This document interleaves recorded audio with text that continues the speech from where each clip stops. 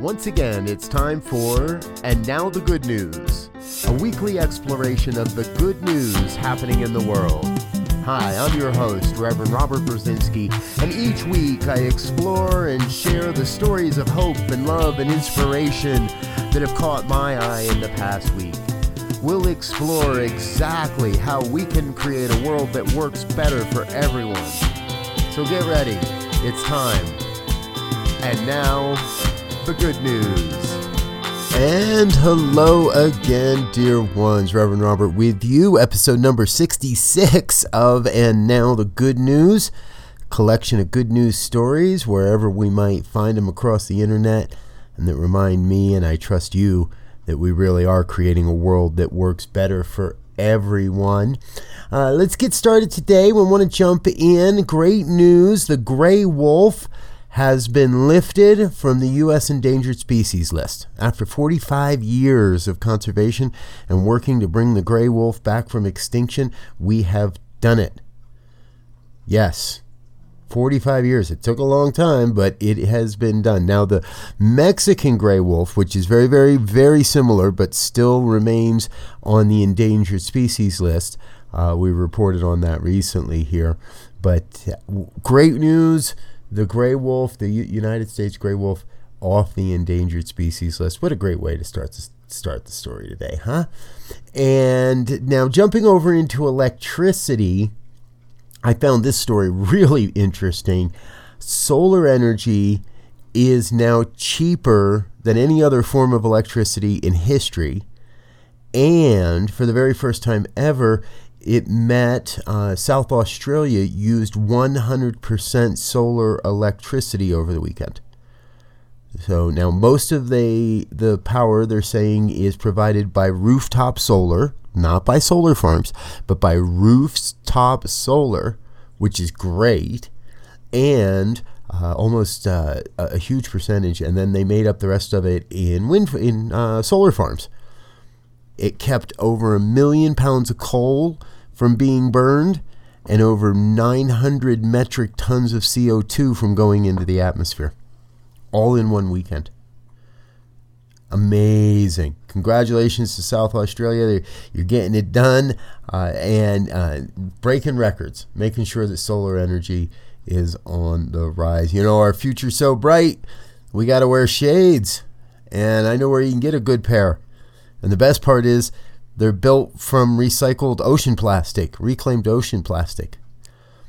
Now, we have reported on Buoyant Slat and the Ocean Cleanup Project more than a few times here on this program, and they just released a pair of sunglasses. Now, they are kind of expensive, $couple $100 for a pair of sunglasses. However, they're made from the plastic that Buoyant and his team have been picking up out of the great garbage patch in the Pacific Ocean. UV protection, all the things you need in a good pair of sunglasses. They look really stylish too. And they're designed to be recycled. So even the hinges are designed to be recycled. This is a nonprofit that's doing great work out there, folks. The Ocean Cleanup. Every time I turn around, we're finding another good reason to applaud these folks. Good job out there, folks. Thanks for doing it. Keep it up. Keep getting that plastic out of the oceans. And hopefully those of us on dry land will remember to stop using plastics and keep them out of the oceans. Hey, you know, we've got a lot of ocean stories today, it seems. Here's another good one. Scientists have discovered, and we do mean discovered, they were unaware of this, a massive coral reef. Now, it's over in the Great Barrier Reef area, and this is more than 1,600 feet tall. Taller than the Empire State Building, taller than the Sydney Tower and the Petronas Twin Towers. Australian scientists aboard a research vessel recently discovered this, took a dive, mapped it, and live streamed their dive. So you can check this out on YouTube and look for it. We'll make sure we leave links for you to find all this stuff in the show notes. New territory, right? Everybody, not long ago, we were all really concerned with the Great Barrier Reef and what would happen with the coral. And here we're finding new coral reefs. Been there the whole time. We just never knew it. What a great story. The world is an amazing place. And our oceans are an untapped reservoir of this amazingness. Now, this story comes out of Virginia, so we're going to jump over to the Atlantic Ocean here. And this has been, it started as a small experiment.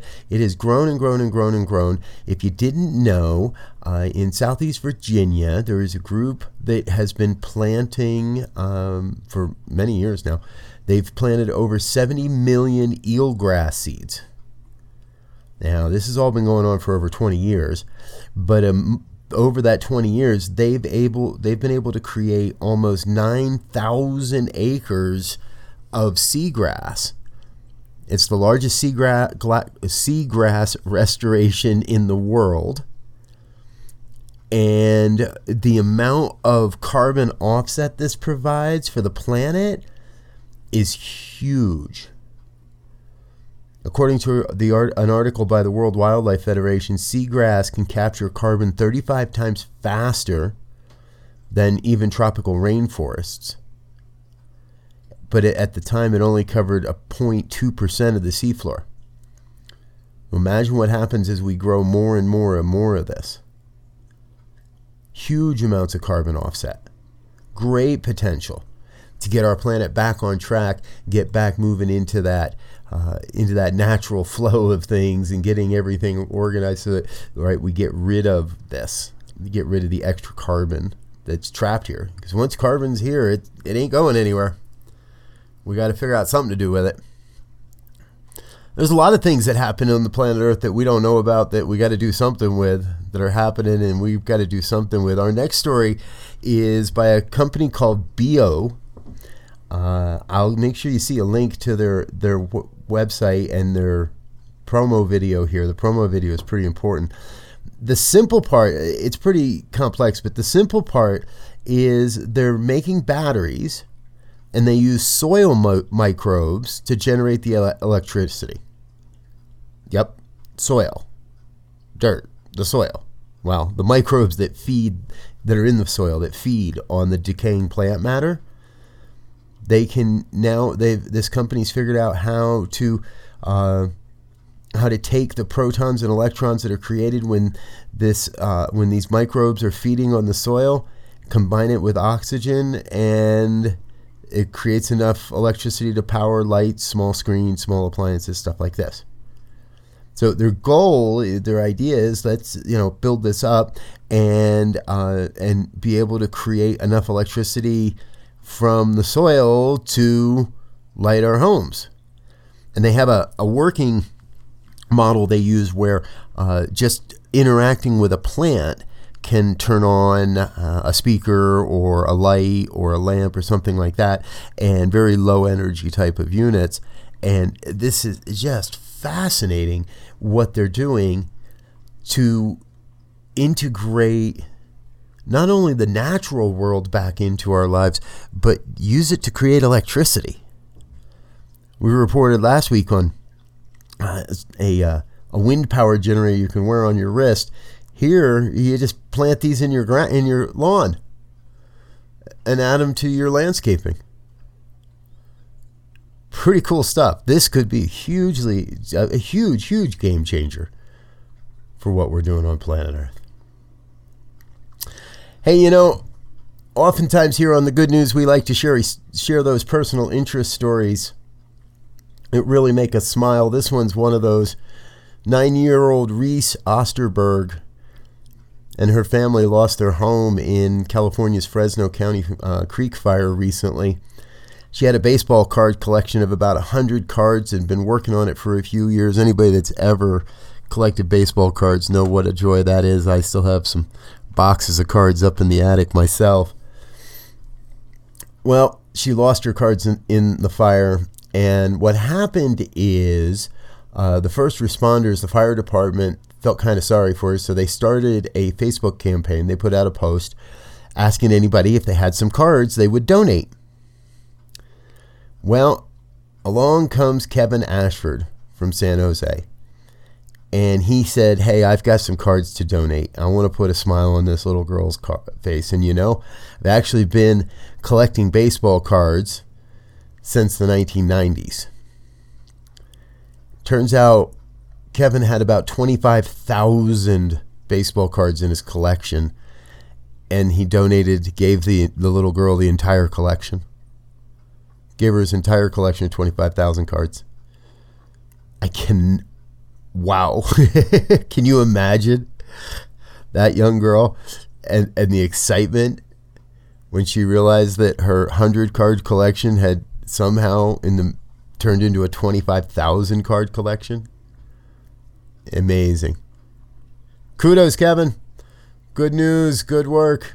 Reminding us, the human spirit, that there is no need for hoarding or any of that. There is abundance, there is prosperity, there is more than enough everywhere to go around. It really is. We really are working together. We really are creating a world that works for everyone. And that means we've got to keep an eye out for everyone, and we got to keep an eye out for things that maybe we don't anticipate or don't expect. This next story, first grade teacher Julia Koch had received a phone call from one of her students' grandmother, Cynthia Phillips, called to say that her granddaughter was having trouble and there was a problem with the computer and all this. But Julia could tell something else was wrong, and got her principal involved. Principal called 911, and what was going on was Cynthia Phillips was in the midst of a stroke, and Julia recognized this. They were able to get to her to get her help. The grandmother, Cynthia, she survived and is recovering. And if you ask me, Julia's a hero. Recognized the signs of a stroke through a Zoom video conference call, and got people involved to make sure, and instead of just going on to the next person, took the time to do what it was necessary. Congratulations, Julia. Good work. Good work.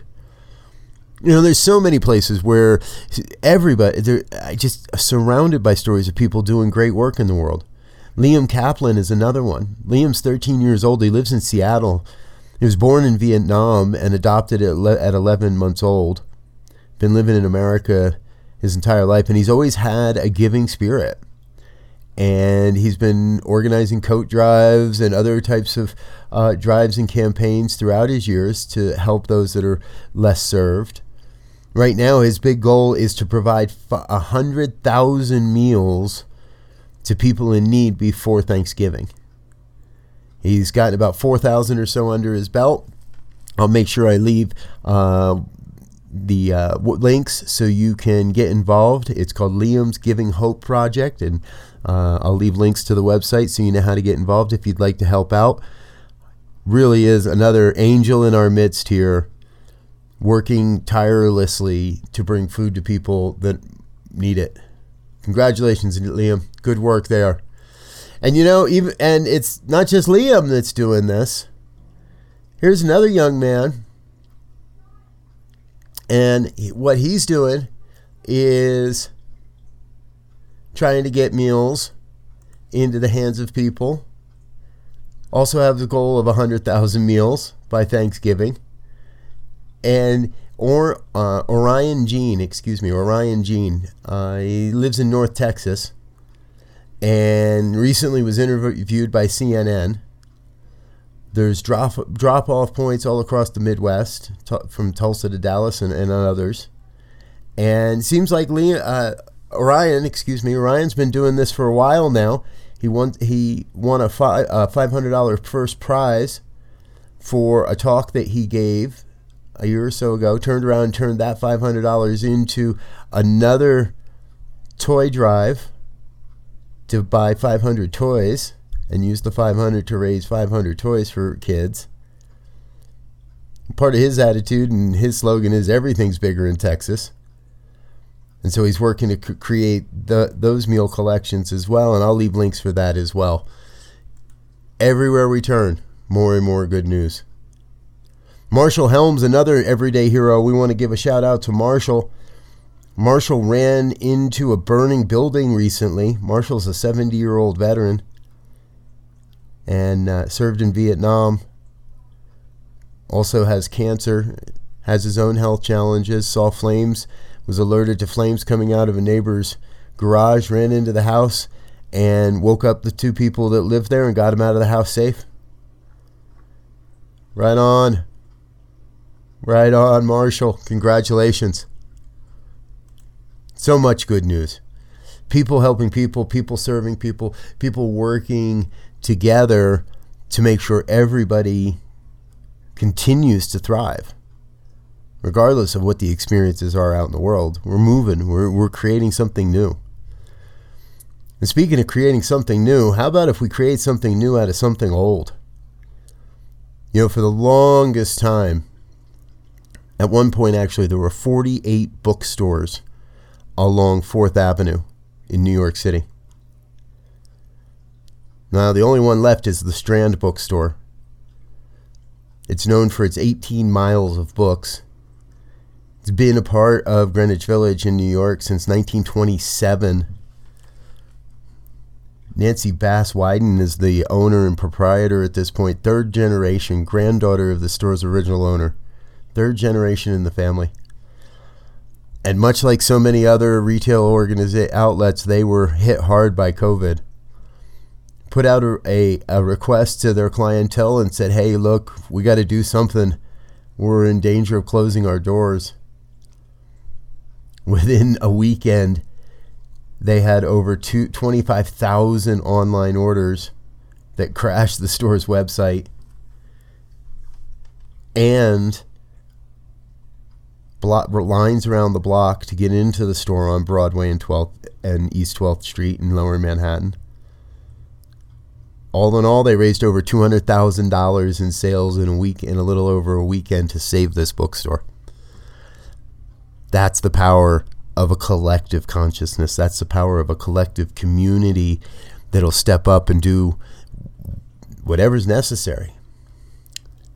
I can only imagine how many people went and bought one book. Others bought a lot more, but I know a lot of people went and bought one book just to buy one book to support these folks. We can do that. We really are doing it, folks. We're in this together. We're making it work together. We're moving forward together. I want to thank you for listening to And Now the Good News. We ran a little long today, and, well, hey, that's the way it is sometimes because there's a lot of good news going on in the world. And if you hear of a good news story or you think of a good news story, you bump into a good news story you'd like us to cover on this program, please send an email, goodnews@ntmedia.org. That's goodnews@ntmedia.org. I'm Reverend Robert. I'm out of here for now. I'll be back again next week with another collection of good news stories. Until then, please go out into the world and be the good that the world needs. I love you. You're amazing. Until next week, peace and blessings. You've been listening to And Now the Good News, a part of the New Thought Media Network, available exclusively at New Thought Radio. Join us, patreon.com/New Thought Radio. Positively inspiring.